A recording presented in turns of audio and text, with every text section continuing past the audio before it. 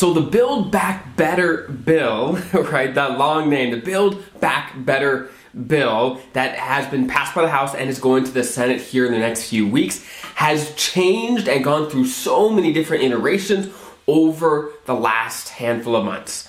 But now we know at least what is in the version of the bill that got passed by the House. And for you as federal employees, there are really two things that is going to affect you. There's a ton of things in the bill, but I'm going to talk about two things that I think are really the two relevant things for you. So if you're a federal employee, this certainly will apply to you. So without further ado, let's jump right in and talk about the two things that I believe are going to be the most relevant for you as federal employees. Again, there's a lot of things in this bill, and it could change again by the time it gets passed by the Senate, but as it stands today, there are two things that I believe are going to be affecting you as a federal employee. Number one, and that is that backdoor Roth conversions are on the chopping block, meaning you will no longer be able to do them if the bill is passed as it stands now.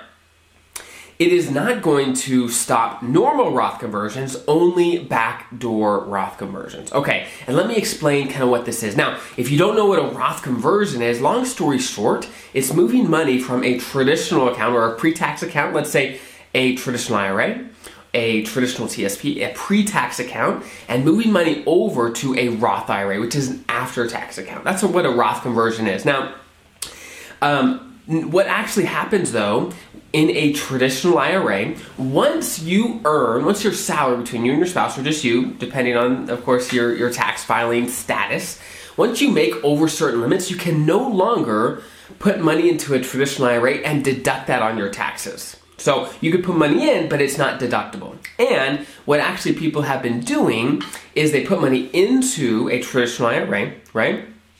It's non-deductible money, and then from there they can move that over to a Roth IRA. So long story short, the type of money movement that is going to no longer be allowed, assuming the changes happen as they're written today, is that you can no longer move non-deductible money in a pre-tax account over to a Roth IRA.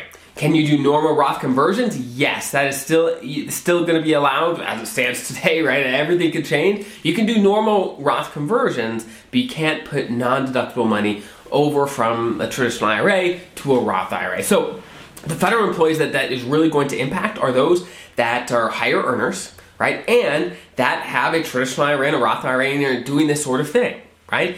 And so that if that kind of is you, where you are a higher earner federal employee between you and your spouse, or maybe both you and your spouse, have medium salaries together, it may put you over these limits, so that this applies to you. And you want to be careful that as you move forward, you don't break any of these new rules. All right, number two, the second change that is going to affect federal employees, at least to some degree, and that is, they call it a SALT limit, which is state and local taxes, or SALT, okay?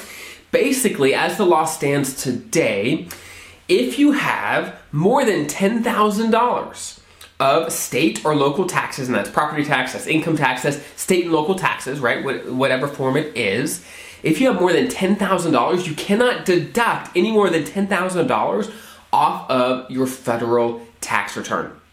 Now, what this bill is going to be changed actually is to raise that limit something like $75,000, $80,000 as it is written today, so that basically, no matter how much you pay in state and local taxes, you'll be able to deduct that on your federal income taxes. So that is good news, right? Getting rid of the backdoor Roth conversion, that's bad news. You have flexibility, but for those that have, a higher than average income, right?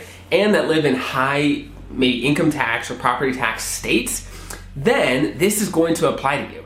If your, state and local taxes have been more than $10,000 at any point, then this will help you in the future if, of course, that happens. Again, where your state and local taxes is more than $10,000, you'll be able to deduct the full amount, or probably the full amount, as long as it's not over the new super high limit on your federal tax return. So long story short, again, a summary of the two changes. It's not going to affect every federal employee, but these are the only two changes that I think, hey, these are relevant, right? Is first, backdoor Roth conversions on the chopping block going away.